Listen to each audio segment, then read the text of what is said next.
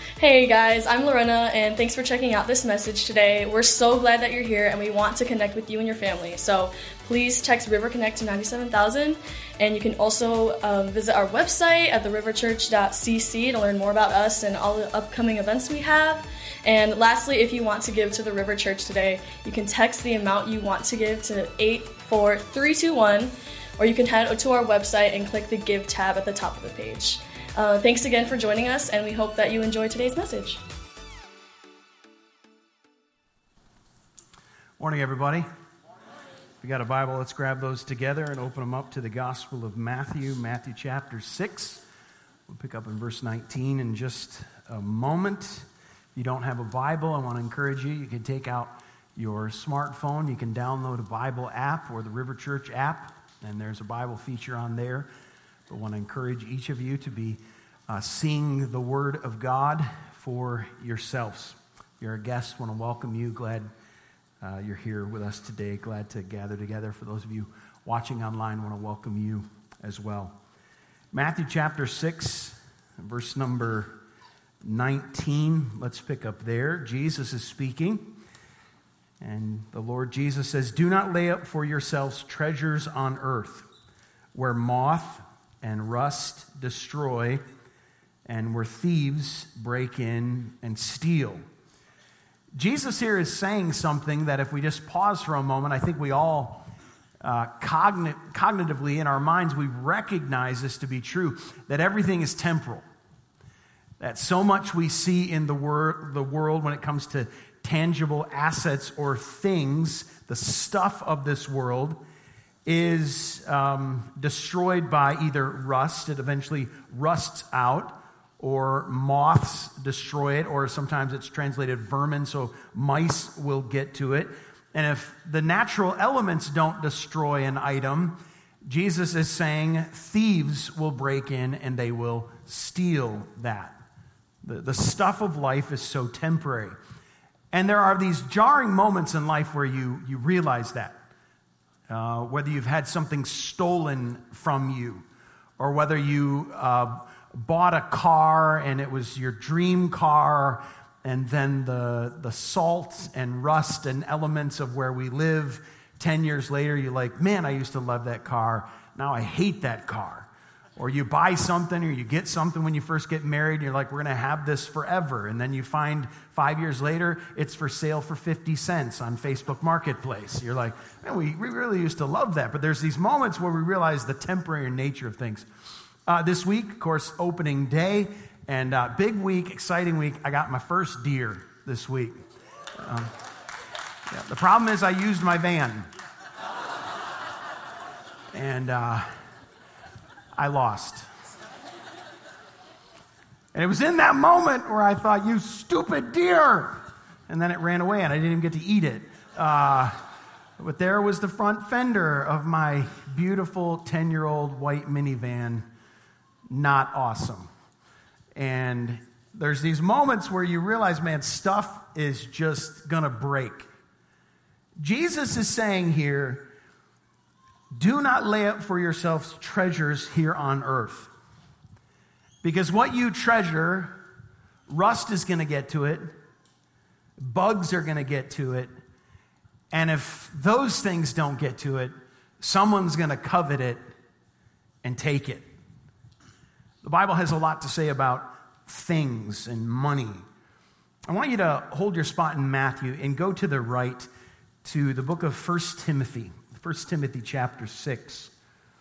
And while you're turning there, I'm just going to read you a few passages of Scripture from the Old Testament. If you want to jot them down in your notes, you can. But Job chapter number 1. Job says this at the end of really going through a very traumatic time in his life. He says in verse 21, he says, "Naked I came from my mother's womb, and naked shall I return." Job's saying, I came into the world with nothing, and regardless of how much I accumulate in this world, I can't take any of it with me. It's all temporary. Depending on when King Solomon wrote this, has kind of a a different punch.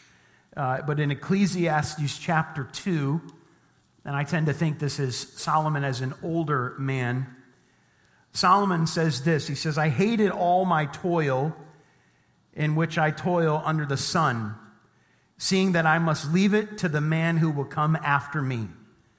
And who knows whether he will be wise or a fool? Yet he will be master of all for which I toiled and used my wisdom under the sun.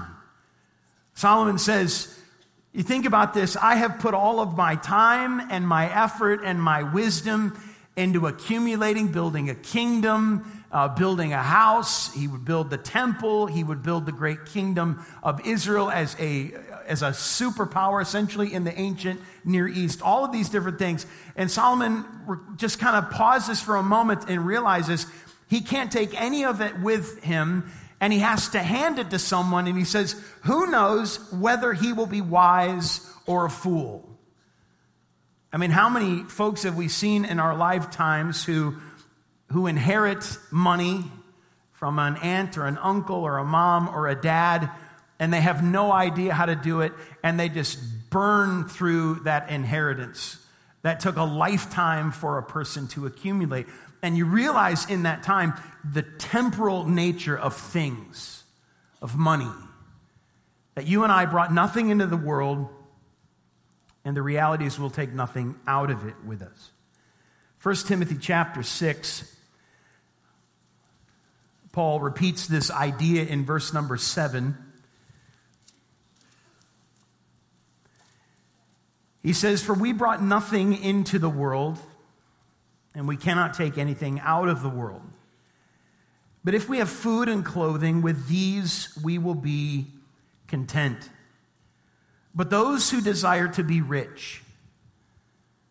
Now, the scripture does not condemn being rich. If you have money, great, God bless you. So the scripture does not condemn someone for being rich. It does not condemn someone for having resources. But I want you to see what the Bible warns of here in verse 9. Paul says, those who desire to be rich fall into temptation, into a snare. What's a snare? A snare is a trap. Into many senseless and harmful desires that plunge people into ruin and destruction. For the love of money. Sometimes this is misquoted as money, but that's not what the Bible says. It says, for the love of money is the root of all kinds of evil. It is through this craving that some have wandered away from the faith and pierced themselves with many pangs, many sorrows.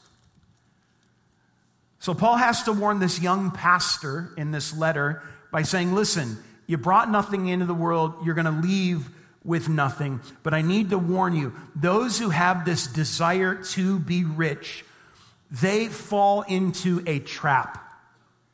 And what ends up happening is they are pierced through by this love with all kinds of sorrows. Money and greed promises joy. It promises satisfaction. It promises privileges. It promises excitement. It promises thrill. But if that is the pursuit, and we would take Jesus' word from Matthew 6, if that is the treasure of someone's heart, beware, it's a snare that you're being tangled up in, and you will be pierced through with many sorrows. How many people have stolen just because of this craving to be rich? How many people have abused employees just with the craving to be rich? How many people have abandoned their children or marriages just because the craving to be rich? Greed. Jesus says in Luke chapter 12, verse 15, take care and be on your guard against all covetousness. For one's life does not consist in the abundance of his possessions. Again, in Matthew chapter 6, you can stay in 1 Timothy 6 as well. But Jesus says, do not lay up for yourselves treasures on earth, because it will be corrupted.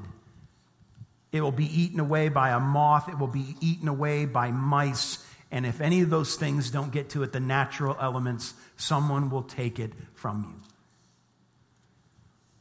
And yet so many people sitting in this room or watching online spend their lives pursuing earthly treasures.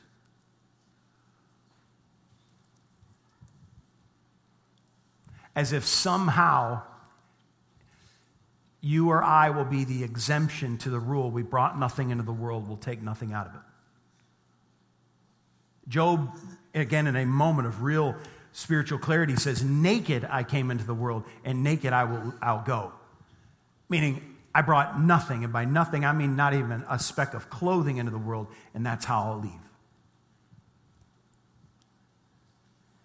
So Jesus warns there against the pursuit, the perpetual pursuit of earthly treasures.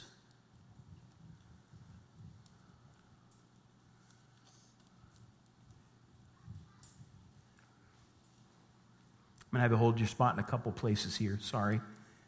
Go to the left to 1 Corinthians chapter number 3.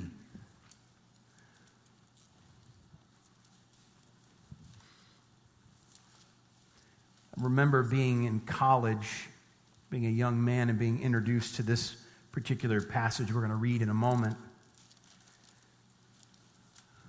To me, it's very sobering. 1 Corinthians chapter 3 and verse 10. Paul says, according to the grace of God given to me, like a skilled master builder, I laid a foundation, and someone else is building upon it. So he's envisioning himself, the apostle, the preacher, he's envisioning himself as a contractor, as a builder here. He said, I came in and I laid the foundation. I cleared the land, I laid the foundation. The foundation meaning the gospel. The foundation being Christ. The foundation being turn from sin and idols and turn to Jesus as the one who died for sins and rose from the dead. And so that's the foundation Paul is saying I laid. Well, then he had to leave, and so he said someone else has taken up the project from there. So verse 10, Paul says, let each one take care how he builds upon it, the foundation of Christ. For no one can lay a foundation other than that which is laid, which is Christ Jesus or Jesus Christ. Now, if anyone builds on the foundation with gold, silver, precious stones, wood, hay, and straw, each one's work will become manifested. For the day, meaning the day of judgment, the day we stand before the Lord, will disclose it, because it will be revealed by fire, and fire will test what sort of work each one has done. The imagery here is that we will stand before God and our life's work will be laid before the Lord. And this is not judgment to be saved. These are people that know Christ. These are people who've repented of their sins and believed in Jesus. The full culmination of our life's work is laid before God, and then a torch is set to it. And Paul says, verse 14, if the work that anyone has built on the foundation survives, he'll receive a reward. If anyone's work is burned up, he'll suffer loss, though he himself will be saved, but only as through fire. Meaning this person will be in heaven, but their whole life that they built on the foundation of Christ was essentially compared to verse number 12, wood, hay, and straw. It was pointless. Now, you might remember the old Disney animated short about the three little pigs. And it was this big thing during the Depression, and it was kind of a song that encouraged people during times that were very difficult economically. But of course, you have the three little pigs, and they each choose to build something different. And of course, the last and wise pig is building, the house out of bricks, and it sustains him when the big bad wolf shows up to his house. It also protects, the brothers. And so some of you are singing the song for the rest of the sermon. Sorry about that. But seriously, who's afraid of the big bad wolf? The big bad wolf. Sorry, I had to do it. Okay. What the scripture is saying here is there's the foundation of Christ. Having Jesus, repenting of your sins, being given the gift of eternal life. What are you doing with that? And Paul is saying there are so many people that build a wood, hay, and stubble or wood, hay, and straw life that is pointless and meaningless. We have to take what Paul is saying here, what the Lord Jesus has taught, and say, don't lay up treasures for yourself on earth. And so many of us spend every waking moment, and if not every waking moment, so many of our waking moments pursuing the next thing, the next car, the next house, the next toy, the next vacation, the next level of our investment portfolio, the next this. And we reach there and we go, oh, I don't know if this is enough. Or we reach something and go, oh, I think this is it for us. And then we go, yeah, but this house is nice, but it needs a whole new everything. And we spend our time and energy and effort not keeping 1 Corinthians 3 in mind. There will be a day where it will all be lit on fire. What actually lasts? Go back to Matthew 6. Jesus says, do not lay up for yourselves treasures on earth. Moth and rust destroy, where thieves break in and steal. Here's the contrast. But lay up for yourselves treasures in heaven, where neither moth nor rust destroys, and where thieves do not break in and steal. Look at the complete opposite contrast here. Everything that is temporal, everything that is earthly is destructible. It's corruptible. It can be stolen. It can be taken. But heavenly investments, moths can't get to them. Rust can't get to them. Mice are not going to chip away at them. And thieves cannot break in and steal them. Now here's the kind of pun intended, I suppose. Here's the $1 million question. How do we do that? How do we lay up treasures for ourselves in heaven? Go back to 1 Timothy chapter 6.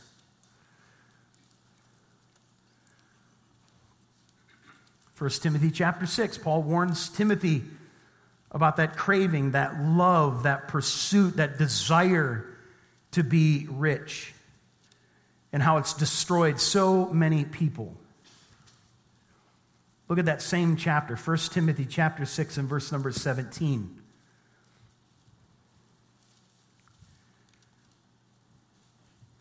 The Bible says, as for the rich in this present age. So I want you to see that. Even wealth in the here and now is temporal. As for the rich in this present age, charge them not to be haughty, meaning proud. Meaning, look at what I've accomplished. Haughty, we could say entitled. Selfish, greedy.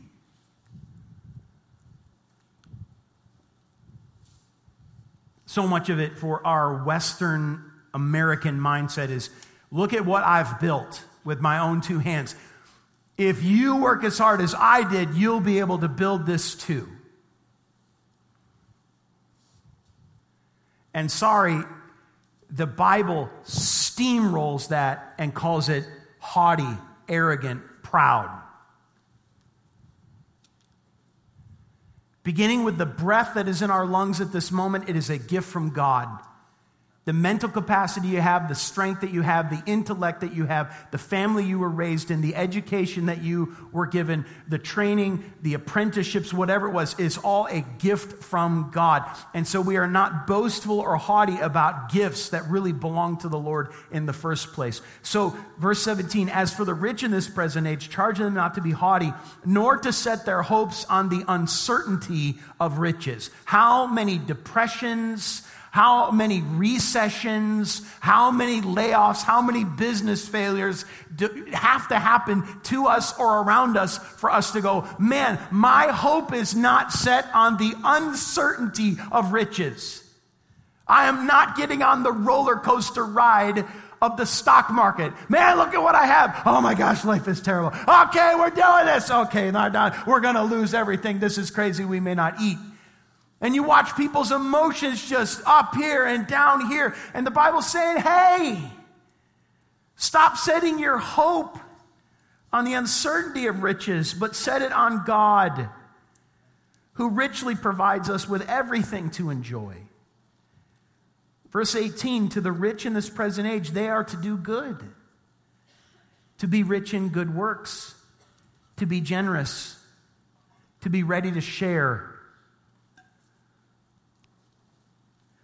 Some folks in here, you're so strapped with debt because you've been trying to, the proverbial, keep up with the Joneses your entire life. You have no margin or space in your life to be generous to anybody.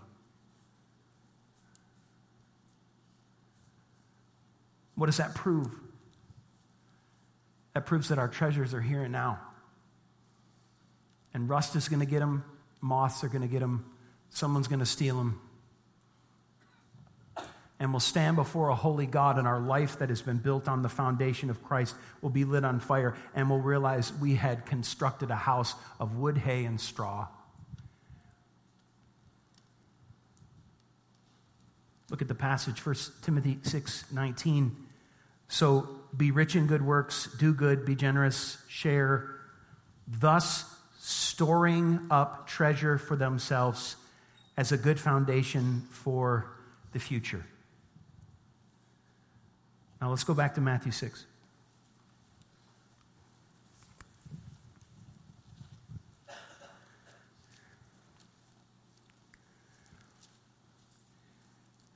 Jesus says, don't lay up treasures for yourself here. But we take what Paul says in 1 Timothy 6 and we put it here, and we're able to understand this passage a little more. And so I'll paraphrase it a little bit here. Jesus is saying, don't spend your time pursuing the treasures here, but use your treasures here to lay up treasure for yourself in heaven, where those treasures can't be stolen, can't depreciate, rust can't get to it. It is an eternal treasure. It's an eternal investment. Now, I want you to see this in the context of the Sermon on the Mount here, because it's so beautiful. Look at chapter 6 in verse number 4. This was about giving. So Matthew chapter 6 and verse 4, give so that your giving may be in secret, and your Father who sees in secret will do what? He will reward you. Down just a few verses at the end of verse 6, maybe the middle of verse 6, and pray to your Father who's in secret, and your Father who sees in secret will reward you. The end of verse number 18, your Father who sees in secret will reward you. There's a promised reward for how we live our lives in the here and now. There's a rich man who comes to Jesus in Matthew 19. And he wants to know, how do I know for certain I'm going to heaven? How do I inherit eternal life? And he has a conversation with Jesus, and Jesus finally illuminates to this guy that this man's idol, his treasure, was his wealth. And so he says, go sell all you have, give it to the poor, and come and follow me. You'll have eternal life. He couldn't do it. He couldn't part with his wealth. And so the disciples began to kind of have this follow-up. And it's interesting because they were not wealthy men. They would have been on the lower end of the socioeconomic scale. And so Jesus says to them in Matthew 19:29, Jesus says, and everyone who has left houses or brothers or sisters or father or mother or children or lands for my sake will receive 100-fold and will inherit eternal life. Jesus is saying, you gave it all to me. You sacrificed lands and you sacrificed careers and you sacrificed houses. Just know that there will be 100-fold return on that investment, and it will be an eternal reward and eternal life. Now look at Matthew 6, verse number 21. Jesus says, for where your treasure is, there your heart will be also. Meaning, is your treasure temporal Or is your treasure eternal? So many believers, let's start with Christians. So many Christians trade the eternal for the temporal. Yeah, I'm going to heaven, but the way we live, the things that we pursue, the way we spend our money, the way we invest looks exactly the same way as our friends who do not know the Lord.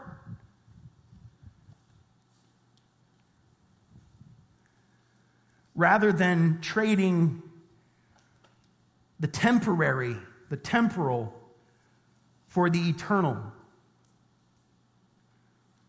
A martyred missionary named Jim Elliot said this: "He is no fool who gives up what he cannot keep to gain what he cannot lose."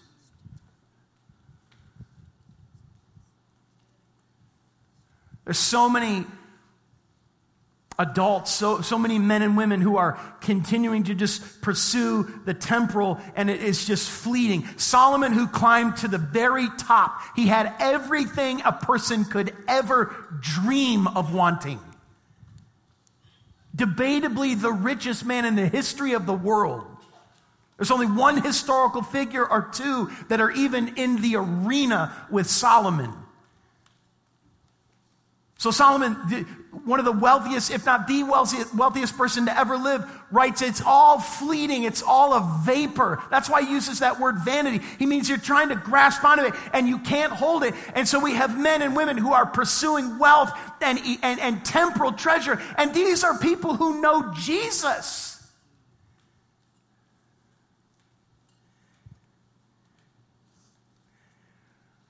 And our heart is there. And we perpetuate that to the next generation.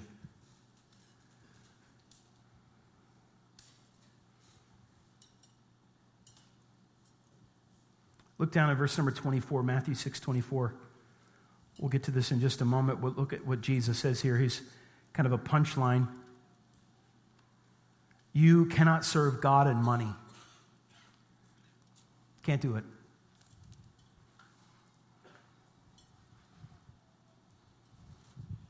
As I'm walking through this passage, I think about our young adults here. Maybe you're a high school young man or young woman, or you're in college, you're in your 20s. My prayer is that each of you would grasp this, knowing that life is but a vapor. You're here one moment and you're gone the next. And there are so many men and women who pursue temporal, earthly treasure at the expense of eternal treasure. And again, these are people who know the Lord. You didn't come into this life with anything, and you won't leave with anything. That ought to make us live differently. So the question we come to here is, what is your treasure?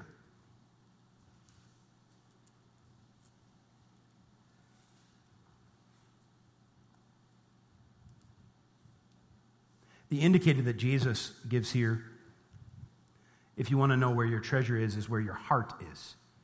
Now, we use heart as kind of a romantic thing. Hey, I love you with all of my heart. Or we would say, man, they really put their heart and soul into that. That would be like an effort thing. But when Jesus is speaking here, the heart meant the whole internal being of a person. Like their control center, if we can call it that. So how do you know where your heart is? Because you might be, as we all can be, self-deceptive. We can deceive ourselves and say, no, all my treasure's in heaven. But I'm going to spend the next 30 years trying to grasp as many treasures as I can here and now.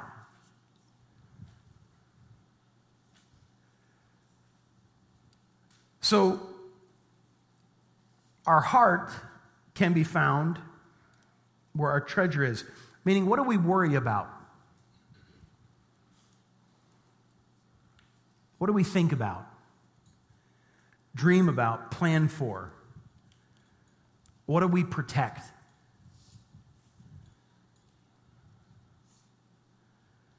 Where do we find our value? Our confidence? How do we assess other people?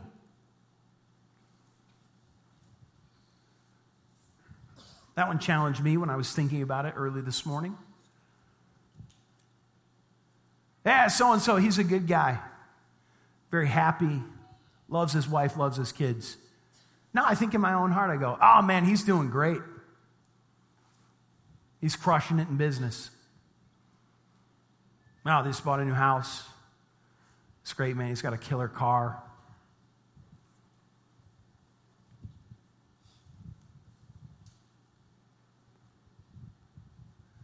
Where your treasure is, your heart will follow there. And that's the illustration that we see in verse 22 and 23. Now, this is what we would call an idiom. So it's an expression that we really don't use much anymore. So you kind of have to understand it. Verse 22, Jesus says, the eye is the lamp of the body. So if your eye is healthy, your whole body will be full of light. So light is how we see, eyes are how we see light. It's how processes enter our minds where we know, okay, there is a podium in front of me. Okay, there is a ledge here. Hey, I shouldn't walk over to that ledge, that type of stuff. But if your eye is bad, your whole body will be full of darkness. If then the light in you is darkness, how great is the darkness? Now, this was, again, an idiom that they would use, and you can connect it to some different things. There's some different opinions about this, but I think this is the easiest one. Proverbs 28:22 in the New American Standard says this, a man with an evil eye hastens after wealth and does not know that want will come upon him. So Kent Hughes said, the rabbi said that an evil eye indicated a grudging, cheap, ungenerous heart. Why? Because that's what the eyes were fixated on. So you want to know what your treasure is? That's where your heart will be. And is it temporal or is it eternal? Another challenge there is, what are your eyes focused on? What are you dreaming about? What are you pursuing? What are you pushing for? I was thinking about our youngest daughter. Of course, Christmas is coming up. And so I don't know why, maybe you like this or not, but I like getting the catalogs, like the Amazon catalogs, like toys. Because I just like to look through and see, like, I don't know, what's popular these days. It's funny to watch things circle back, and then you look at stuff and you're like, this is the dumbest toy ever, which, I'm sure I had dumb toys as well, And so you just look at that. So I get the catalog the other day, and I start flipping through it, and there are holes in the whole thing. Like, every page. I'm like, what was there? I don't even know what this was. Like, there was a Lego set here. I don't know what Lego set that is. I had no idea where they went until yesterday. The Christmas list came out. And all of those pictures are glued, taped, whatever it is to that, right? And that's what she's thinking about. And she's 9. She's allowed. But how many of us are the same way? That's all we can think about. That's all we're dreaming about. So our eyes are focused on there. That's where our treasure is. Look at verse 24. Jesus uses another illustration to see this. No one can serve two masters. For either he will hate the one and love the other, or he will be devoted to the one and despise the other. Meaning you can't have, and in this context, it wouldn't have been employee, employer. This would have been a slave master. You couldn't have two owners. You cannot serve God and money. So what's Jesus saying? Where's your treasure? What are you drawn to? your eyes? Because those things will eventually become your master.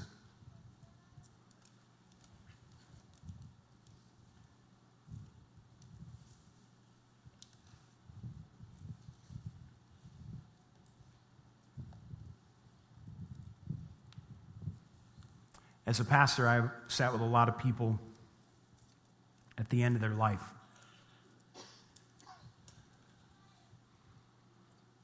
At this point, more than I can count. It's curious, but every person I've ever sat with, none of them have said to me, man, I wish I would have worked more.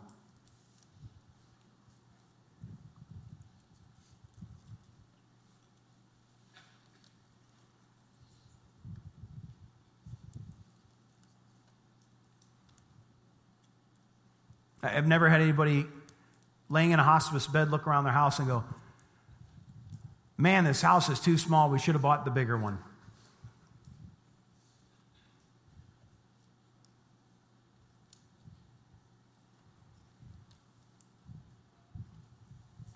Because those moments bring immense perspective.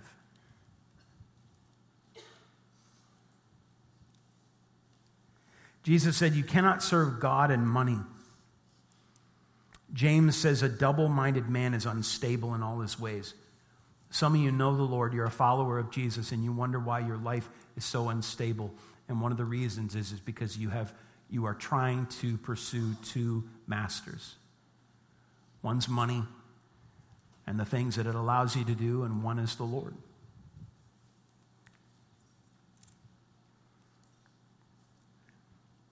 This comes down to who is the master of your life.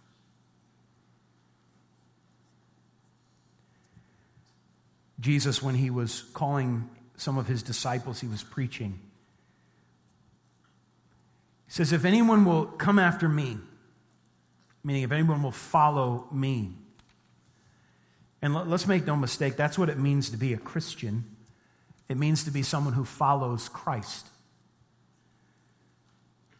Jesus said, if anyone would come after me, let him deny himself and take up his cross and follow me.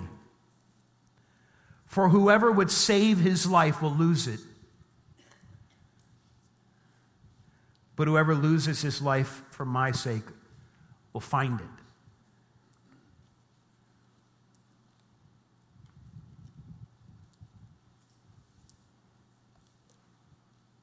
First of all, is Jesus your master?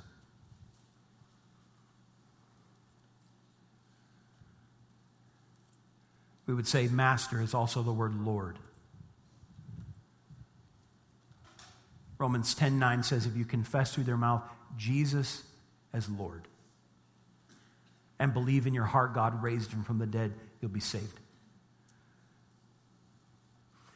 That is the only genuine, real response to the good news of Jesus' death for our sins and his resurrection from the dead. The response is, I turn from sin, and Jesus is the boss and commander and Lord of my life. He's the master of my life. What does he become master over? Everything.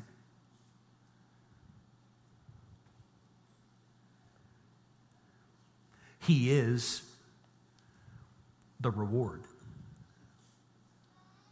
Like, he is the centerpiece of that eternal reward. But is he your master? Or is money? Your job? Your stuff? I've heard preachers say before, do you own your stuff or does your stuff own you?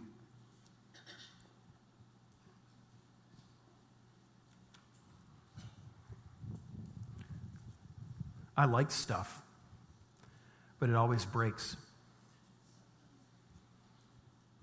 Even when you're like, you know what?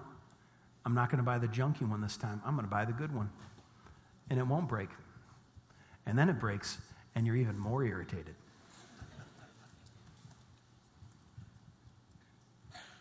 Because we get in our mind Somehow we'll have the strategy, we'll be the exemption. Thieves won't get to our stuff. Mice won't get to our stuff. Moth, rust won't get to our stuff. We'll be good. And then you hit a deer. Let's pray together.